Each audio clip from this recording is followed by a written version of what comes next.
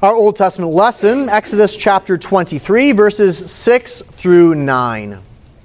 You shall not pervert the justice due to your poor in his lawsuit. Keep far from a false charge, and do not kill the innocent and righteous, for I will not acquit the wicked. And you shall take no bribe, for a bribe blinds the clear-sighted and subverts the cause of those who are in the right. You shall not oppress a sojourner. You know the heart of a sojourner, for you were sojourners in the land of Egypt. John chapter 5, verses 19 through 30. So Jesus said to them, Truly, truly, I say to you, the Son can do nothing of his own accord, but only what he sees the Father doing. For whatever the Father does, that the Son does likewise. For the Father loves the Son, and shows him all that he himself is doing. And greater works than these will he show him, so that you may marvel. For as the Father raises the dead and gives them life, so also the Son gives life to whom he will. The Father judges no one, but has given all judgment to the Son, that all may honor the Son, just as they honor the Father. Whoever does not honor the Son does not honor the Father who sent him. Truly, truly, I say to you, whoever hears my word and believes him who sent me has eternal life. He does not come into judgment, but has passed from death to life. Truly, truly, I say to you, an hour is coming, and is now here, when the dead will hear the voice of the Son of God, and those who hear will live. For as the Father has life in himself, so he has granted the Son also to have life in himself. And he has given him authority to execute judgments, because he is the Son of Man. Do not marvel at this, for an hour is coming when all who are in the tombs will hear his voice and come out.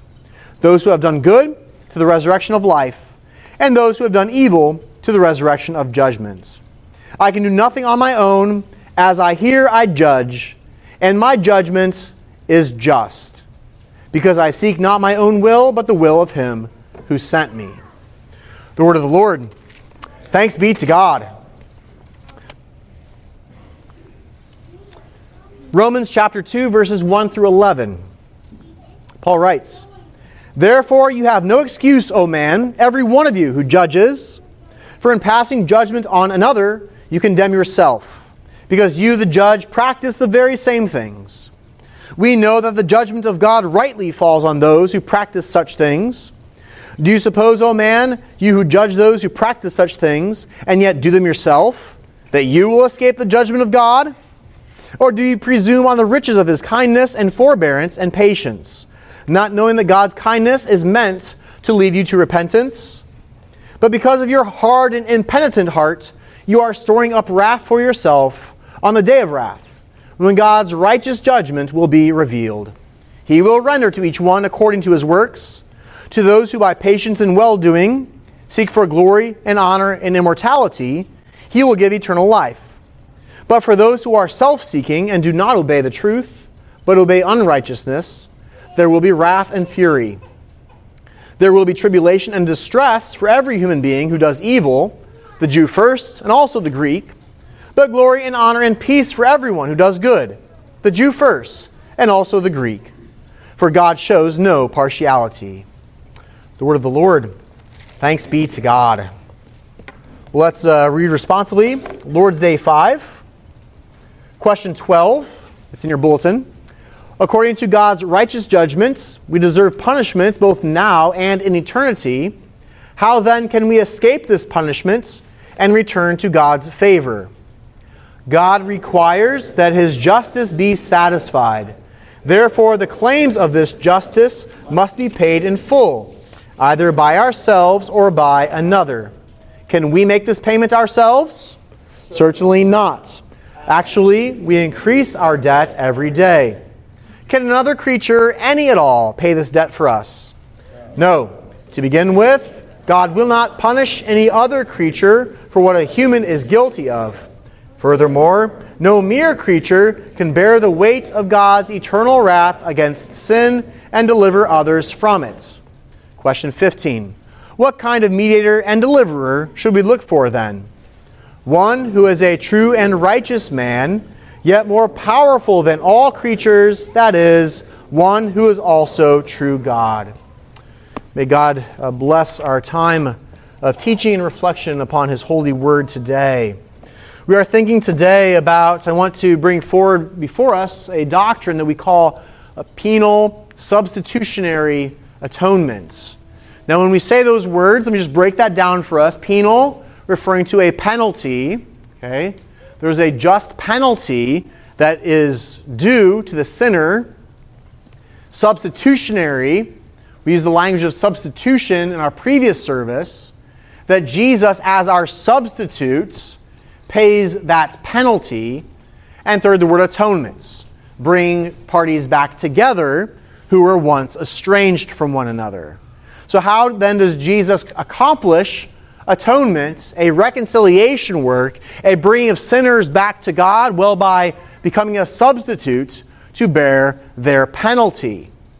Now, when we think about this doctrine, I want to note for us that there are some in our day who are trying to undermine this one. There have been this across the ages, of course, but in our day, one of the key ways that this is happening is that people are trying to appeal to the church fathers and claim that the church fathers rejected this idea, and that this is some sort of Western notion hoisted upon Holy Scripture. This is especially the case among those who would advocate for Eastern Orthodoxy, but it's also in other places. So some who want to have a God that is merely love, and then love because it becomes a dominating attribute of God, that pushes out justice, pushes out His holiness, that God is love becomes this love is God kind of approach. And that's not helpful. Or you hear the phrase love wins, and again, not helpful at all. And so we need to recognize that this doctrine is under attack, whether by those of a more progressive streak or those who want to appeal to church fathers to get rid of it. Let me just quote a few church fathers for us before we unpack this doctrine. But one, named Eusebius of Caesarea, wrote this. Speaking of Isaiah 53, in this he shows that Christ, being apart from all sin, will receive the sins of men on Himself. And therefore He will suffer the penalty of sinners, and will be pained on their behalf, and not on His own. You have substitution, the penalty because of sin, taken by Jesus. Gregory of Nyssa, one of the key fathers of Eastern Orthodoxy, wrote this, speaking about God and Christ. You redeemed us from the curse and from sin, having become both on our behalf. The Epistle to Diognetus, a little bit of a lengthier text. This is very early on written. In His mercy, speaking of Jesus, He took upon Himself our sins. He Himself gave up His own Son as a ransom for us. The Holy One for the lawless, the guiltless for the guilty, the just for the unjust, the incorruptible for the corruptible, the immortal for the mortal. It's called substitution. For what else but His righteousness could have covered our sins? In whom was it possible for us, the lawless and ungodly, to be justified except in the Son of God alone? Now listen to this. Oh, sweet exchange! Oh, the incomprehensible work of God! Oh, the unexpected blessings! That the sinfulness of many should be hidden in one righteous person, while the righteousness of one should justify many sinners. Athanasius, but since it was necessary also that the debt owing from all should be paid again, for it was owing that all should die, He next offered up His sacrifice also on behalf of all, yielding His temple to death in the stead of all. So, by way of just recognizing that this is not some idiosyncratic view that Western Christians with an obsession over justice and legal things invented. You find these things taught within the Fathers, but more importantly, Holy Scripture teaches these things. First, God is just. Our first point, God is just. We read from our Belgic Confession that summarizes this so well. Belgic Confession 1. We all believe in our hearts and confess with our mouths that there is a single and simple spiritual being whom we call God. Eternal, incomprehensible, invisible, unchangeable, infinite, almighty, completely wise, just, and good, and the overflowing fountain of all good.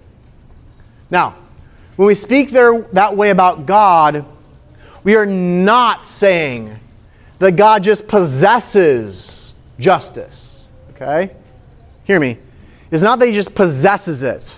Like God is more ultimate, and then He comes into possession of something like that. If He only possesses it, He could get rid of it, it could change, that kind of a thing. What we're saying here is that those things are attributes of His nature. He is justice. It's not that He has it, He is transcendent justice in His very being. Okay? So when we then begin to think about that and think about how God is justice, transcendent justice in His very nature, we also hold that alongside the other attributes listed here and elsewhere. This is not an exhaustive list, but it's a helpful list. It comprehends much of it. But it mentions they're also being unchangeable. God is unchangeable in His being. In other words, He cannot become more just or less just. He simply is transcendent justice, and that cannot change. Praise God for that. Who would like to worship and follow a God who might wake up on the wrong side of the bed and might decide to recalibrate His justice based upon cultural trends, let's say. We have a God who's unchanging and who is justice in Himself. Deuteronomy 32:4, the rock, His work is perfect, for all His ways are justice. A God of faithfulness and without iniquity, just and upright is He. So here I want to focus on that one thing. In His being, God is just. Now, we move to our second point, because this flows on logically from that because God in His being is just, that means all of God's work will be just, right? Because who you are gives rise to what you do.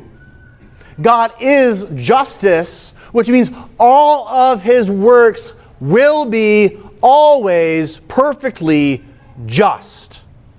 Okay? We see these two things brought together in Deuteronomy 32, verse 4. His work is perfect, for all His ways are justice. And then it says, just and upright is He. Okay? These two things are attached to one another. This is why Jesus can speak about the human heart being the source of all our works. The tree, the tree's fruit tells you what kind of tree it is. The same kind of thing with the Lord. One of God's works is His judgments. Okay? This is where we're going here. To think about judgment now.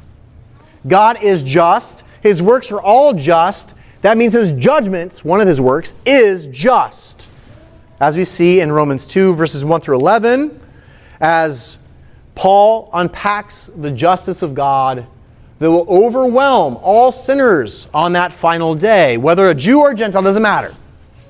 It threatens to overwhelm because you who judge practice the same things. We're all under the same condemnation. We're all sinners, for all have sinned and fall short of the glory of God. Romans 3:23. And so this just judgment threatens everyone.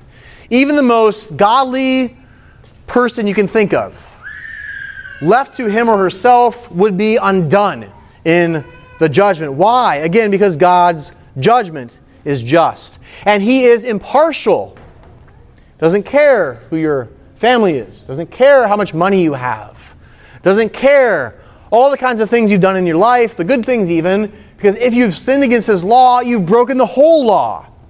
God's judgment is perfectly just. Jesus says that in John 5, verse 30. My judgment is just. Or Psalm 98, verse 9, which we read for our call to worship.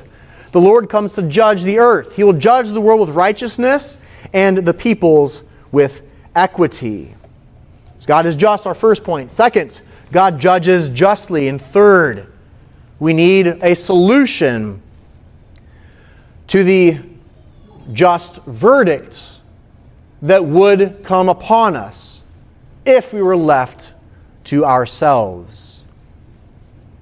I mentioned something last week when we were going through Matthew's Gospel, and one of the things I mentioned is this, that when you're reading the Gospels, we read it because we kind of know what happens at the end, right? We know there's going to be a crucifixion. We know there's going to be a resurrection. And so then we read the Gospels with that in mind already. If you can imagine reading the Gospels not knowing what happens at the end, so much of the Gospel stories would not make perfect sense to you. You get what's going on, but there would be this lingering question. Like the Pharisees said, how can this man forgive sins? Right? Or when Jesus raises up someone and grants life to them, how can He do that? When He calms a storm as a type and shadow of the new creation, how can He do that? Like, why does He have that authority to do things that only God should do? How is He, this one with flesh, able to do that? It's only when we come to the cross and resurrection that all those things begin to make sense finally. John 5 is like that. Because on one hand, we read in John 5 incredible statement like, my judgment is just. And that the Father has entrusted judgment to the Son. And you hear that and you think, whoa, that's terrifying. But then in the very next breath, He says something that seems contradictory.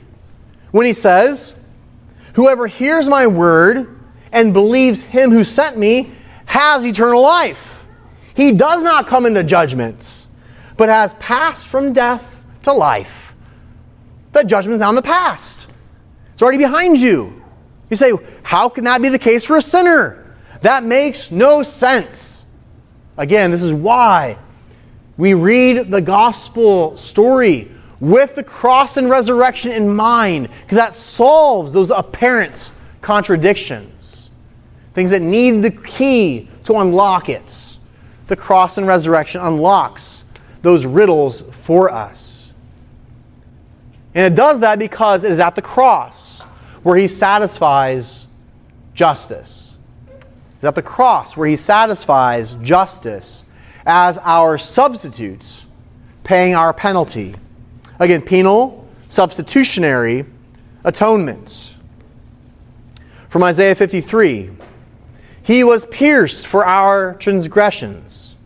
He was judged for our iniquities. Upon Him was the chastisement that has set us free. By His wounds we are healed. Or from Galatians 3, Christ redeemed us from the curse of the law by becoming a curse for us. For it is written, cursed is everyone who is hanged on a tree. The curse of the law is the wrath of God. He bore the wrath of God for the believer. Do you hear that today? And do you say, Amen? Then be comforted, beloved. Be comforted. For God, through the Son, has brought together parties that were formerly at war with one another. Not merely you at war with God, but He was at war with you. You were under His condemnation. His wrath was being stored up. until all of it, every ounce of it, every drop of it was absorbed by Jesus, who drank the cup of wrath perfectly on your behalf, carrying all your sins, past, present, future, paying for all the curse. And this is for another time, what we mentioned earlier in our first service, also satisfying the just demand of the law for you, loving the Father perfectly and loving his neighbor as himself. He has satisfied justice on behalf of the sinner. And so, when Judgment Day arrives, beloved, rest assured, you will not be scrutinized according to the strict sense of justice that will face those who are outside of Jesus. But on the day of judgment, it will be demonstrated and openly manifest that the good works that you have imperfectly performed in your life were done by the Spirit because you belonged to Jesus and the Spirit was at work in you. And so on that day it will be disclosed that many moons before you passed from death to life. Your judgment is behind you. All that is left is that open vindication or manifestation that you belong to your Savior who satisfied the law's demands on your behalf. Praise be to God. Amen.